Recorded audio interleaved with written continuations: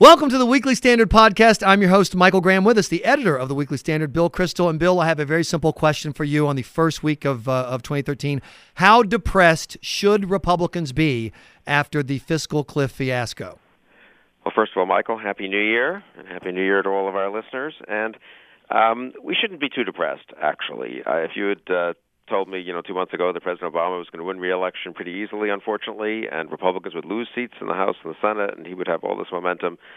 He was always going to get some tax increase on the wealthy. He got something, but I think that's it. I think Republicans now can say that was the tax increase you campaigned on. You got some of it, and that's it for tax increases over the next 2 years. And now we can have a serious debate, and Republicans need to make it a serious debate on spending, on entitlement reform, on regulatory reform, on postponing Obamacare. Republicans need to really go now, say, you got what you wanted, now we get to push our agenda, and they really have a chance, I think, to put President Obama on the defensive.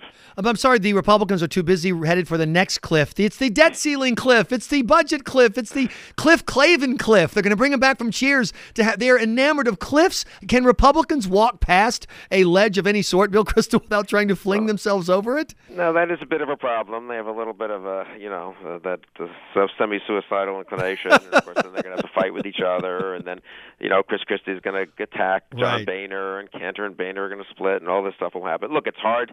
They control the House and not the Senate, and certainly not the presidency. And they have a reasonably sophisticated president, politically sophisticated, not very serious about governing, going up against them. And so they're going to be playing defense mostly, I suppose, for the next 2 years. But having said that, I think they can sort of pivot a little bit here. We are running trillion-dollar deficits. The public is concerned about that. President Obama is doing nothing about it. And that seems to me to be the core of the Republican opportunity. Plus, economic growth isn't good. These tax increases, including the payroll tax increase, will, I think, damp down the economy unless they're corrected by other things. Some of the energy stuff will correct it because it's just such a boom times in energy production.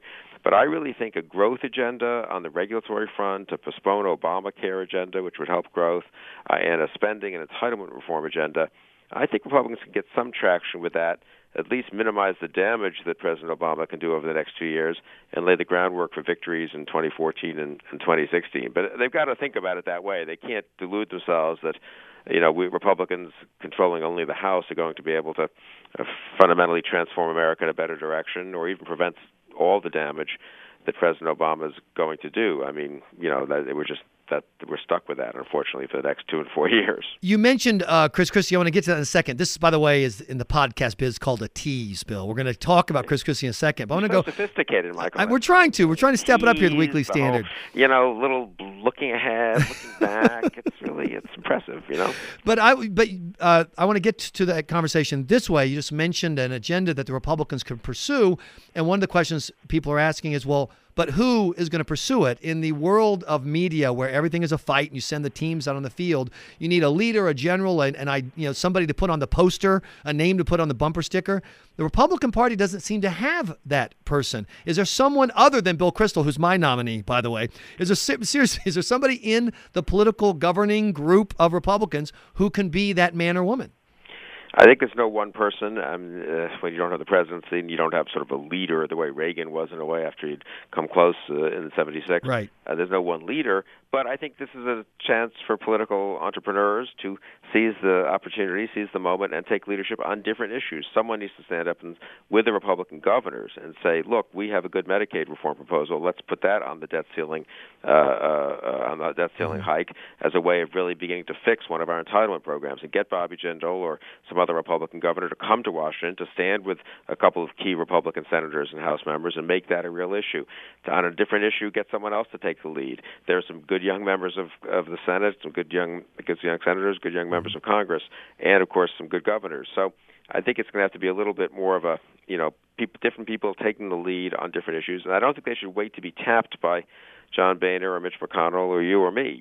This is a moment for Jack Kemp-like political entrepreneurship, and Scott Walker-like political entrepreneurship for people to get out there and take an issue and say, hey, what about this? Can't we do this? Even in the context of an Obama presidency. But, Bill Kristol, it's, given that the average American voter doesn't know who their own U.S. senator is, much less the guy who's leading the way on Benghazi or on taxes, and given what we've seen with the New York Jets, where you try to have a squadron approach to quarterbacking, you end up stuck with Sanchez and he sucks.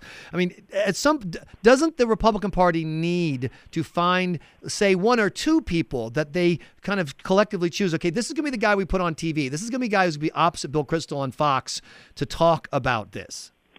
Well, yes. I mean, look, it would be nice if there was some magically, guy that everyone agreed was the leader. It's probably not going to. But I think you could have different leaders on different topics, and people who's, a governor who's fixing Medicaid can be one thing. A governor who's fixing public sector unions can be another. Someone who's got foreign policy experience can be a spokesman on those issues.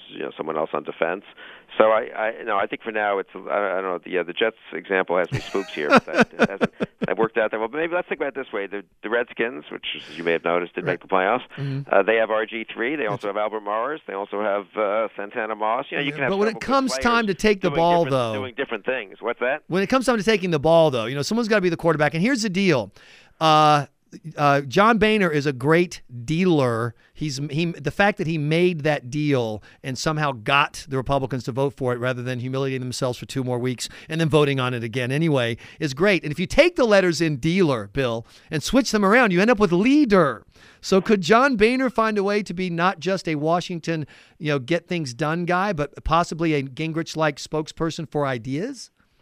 I mean, I don't know. I actually personally like and respect John Boehner, but I think he's better off tapping a Paul Ryan to take the lead on this and a Tom Cotton to take the lead on that and asking a governor to come to town and make the case on this and being a little more of a circus master and a little less a ringmaster and a little less of the actual, performing guy performing in the center ring. Well, we have a guy who wants to perform, and he's Christie, who's just champing at the bit to be the leader of something. And he took the Republicans to task and laid it out. The fact that they didn't vote on Sandy relief the way he wanted to was an absolute outrage.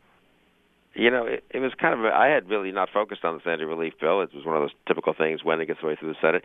After he had his big fit a couple of days ago, I actually went, like everyone else did, and took a look at it. And that $60 billion bill was a joke. And Speaker Boehner was absolutely right to say we're not passing 2 minutes before the end of the old Congress. $60 billion? Do people have any sense of how much $60 billion is? That's twice the state budget of New Jersey. That's about a tenth of the domestic discretionary spending of the federal government next year. And I actually went and printed out the bill. It was like 95 pages, and sort of looked through it and went up, Googled a few articles on it.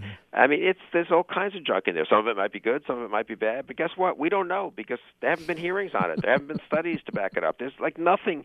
It's just everyone threw in whatever they wanted. Right. Let's give Amtrak some money. Let's have some roads built. Some of it, I'm sure, is necessary. Look, after all the damage that Sandy did to fishing in Alaska, Bill Kristol, it is heartless to listen to you talk this way. Fisheries were important and all that. So I actually give Boehner credit for having the nerve to say, you know what, we'll handle this when we come back. And the new Congress obviously is being sworn in as we speak today, and we'll be there tomorrow. I guess they're going to pass a $9 billion supplemental emergency appropriations bill tomorrow. And maybe there'll have to be more money in a couple of weeks later, and maybe there'll ultimately be more money. But I suspect they'll end up spending $20 billion, maybe $25 billion on this instead of $60. So I say give Speaker Boehner credit. He saved us $30 billion, which ain't nothing even in this day and age. And Christie, I think, looks honestly like it's foolish. I mean, just silly on this. There's nothing that's not happening in terms of people who are, needing food or shelter or anything right now that this bill would have addressed anyway. A huge percentage of it is for 1, 2, 3, 4-year projects. Some of those projects may well be legitimate and necessary. Some of them you can make a case the federal government should pay for, but I'll bet that not all of them can be. And I think this could have been a big moment. I was thinking about this last night, that I think everyone beat up John Boehner for this. Christie got hugely favorable media attention, and even the Republican members of Congress were spooked, and the Republican members from New York and New Jersey went crazy, and of course they were perceived, Speaker Boehner was perceived as having retreated a little by saying, well, I'll bring up that $9 billion on Friday. But this could also be a moment where, sort of like the stimulus, where everyone thought it had such momentum. How can you oppose it? It's so horrifying. You're so insensitive. And then people say, well, wait a second. Can we just take a look at what's in this? And now that people, I suspect, on talk radio and elsewhere, certainly at the magazine, on our website, people are looking at what's in that $60 billion actually. And it turns out to be, gee, I don't know, does that really have to happen? So I suspect this could be a moment where it turned out that to be the conventional wisdom was it's political suicide to stand up against this superficially attractive spending package. And it turns out that people will give, I think, the Republicans a little credit for not just rolling over on this. Which brings us to the last couple of questions. One is, my theory on 2013 is the best thing about it is that it's not 2012. I mean, really, how could it have been any worse than 2012? I count the fiscal cliff mess into 2012 too. Right. So going on, why wouldn't Republicans pick up the notion that it's time to go on offense? You're going to get called the mean-spirited haters of all people, and you're anti-woman and anti-everything anyway. Why not go on offense and make, for example, the people who wanted all that pork and all those scams in that bill answer for it? Why not make President Obama answer questions about refusing to cut any spending at all, instead adding $300 billion of new spending? Does that make sense, or is the Republican brand so battered that they really do have to go into a cocoon of some sort and recover first before they can go out swinging? Well, the brand's not going to get any better by going into a cocoon. Mm-hmm. And in fact, the way you reestablish a brand, if you want to use that terminology, is by doing things. And so people say, hey, I thought those Republicans were pathetic, and I thought they were kind of messed up in 2012, but here they are actually in an intelligent fight in 2013. I don't think that means, going out slugging mindlessly, obviously. Right. And I also do think it's very important that our guys, the conservatives, just don't not have too high expectations. I would say that you can go on I'm for going on the offense. I'm also for being honest about the limits to what we'll be able to accomplish over a couple of years. But you could accomplish a lot. I think there's some actual practical things that could get done in the next year or two, despite having Barack Obama in the White House and despite having Harry Reid as Senate Majority Leader. More importantly, you can lay the groundwork for a big election in 2014 and for a big debate over the next 3 or 4 years that lays the groundwork for 2016. So I'm very much for going on offense, doing it obviously intelligently, picking your spots. There's some issues where you just got to kind of play defense and try to minimize the damage, where you just the structure of the government makes it hard for the House to go on on offense. Mm-hmm. But we do have good Republican governors. We do have good younger members of Congress, and we really need to let those guys get out there and make their way. Which brings up the final question, which is the 2 or 3 people you'd like to see a lot more of in 2013. I think Paul Ryan should not retreat, having been a defeated VP candidate. I think he needs to get out there and make the case on the big budget issues. Tom Cotton, the newly elected congressman being sworn in today from Arkansas, went to Harvard and Harvard Law School, despite that, a wonderful guy, and an Iraq and Afghan war vet, 35 years old, should get out there, as he has already done, and made the case on defense and foreign policy and other issues.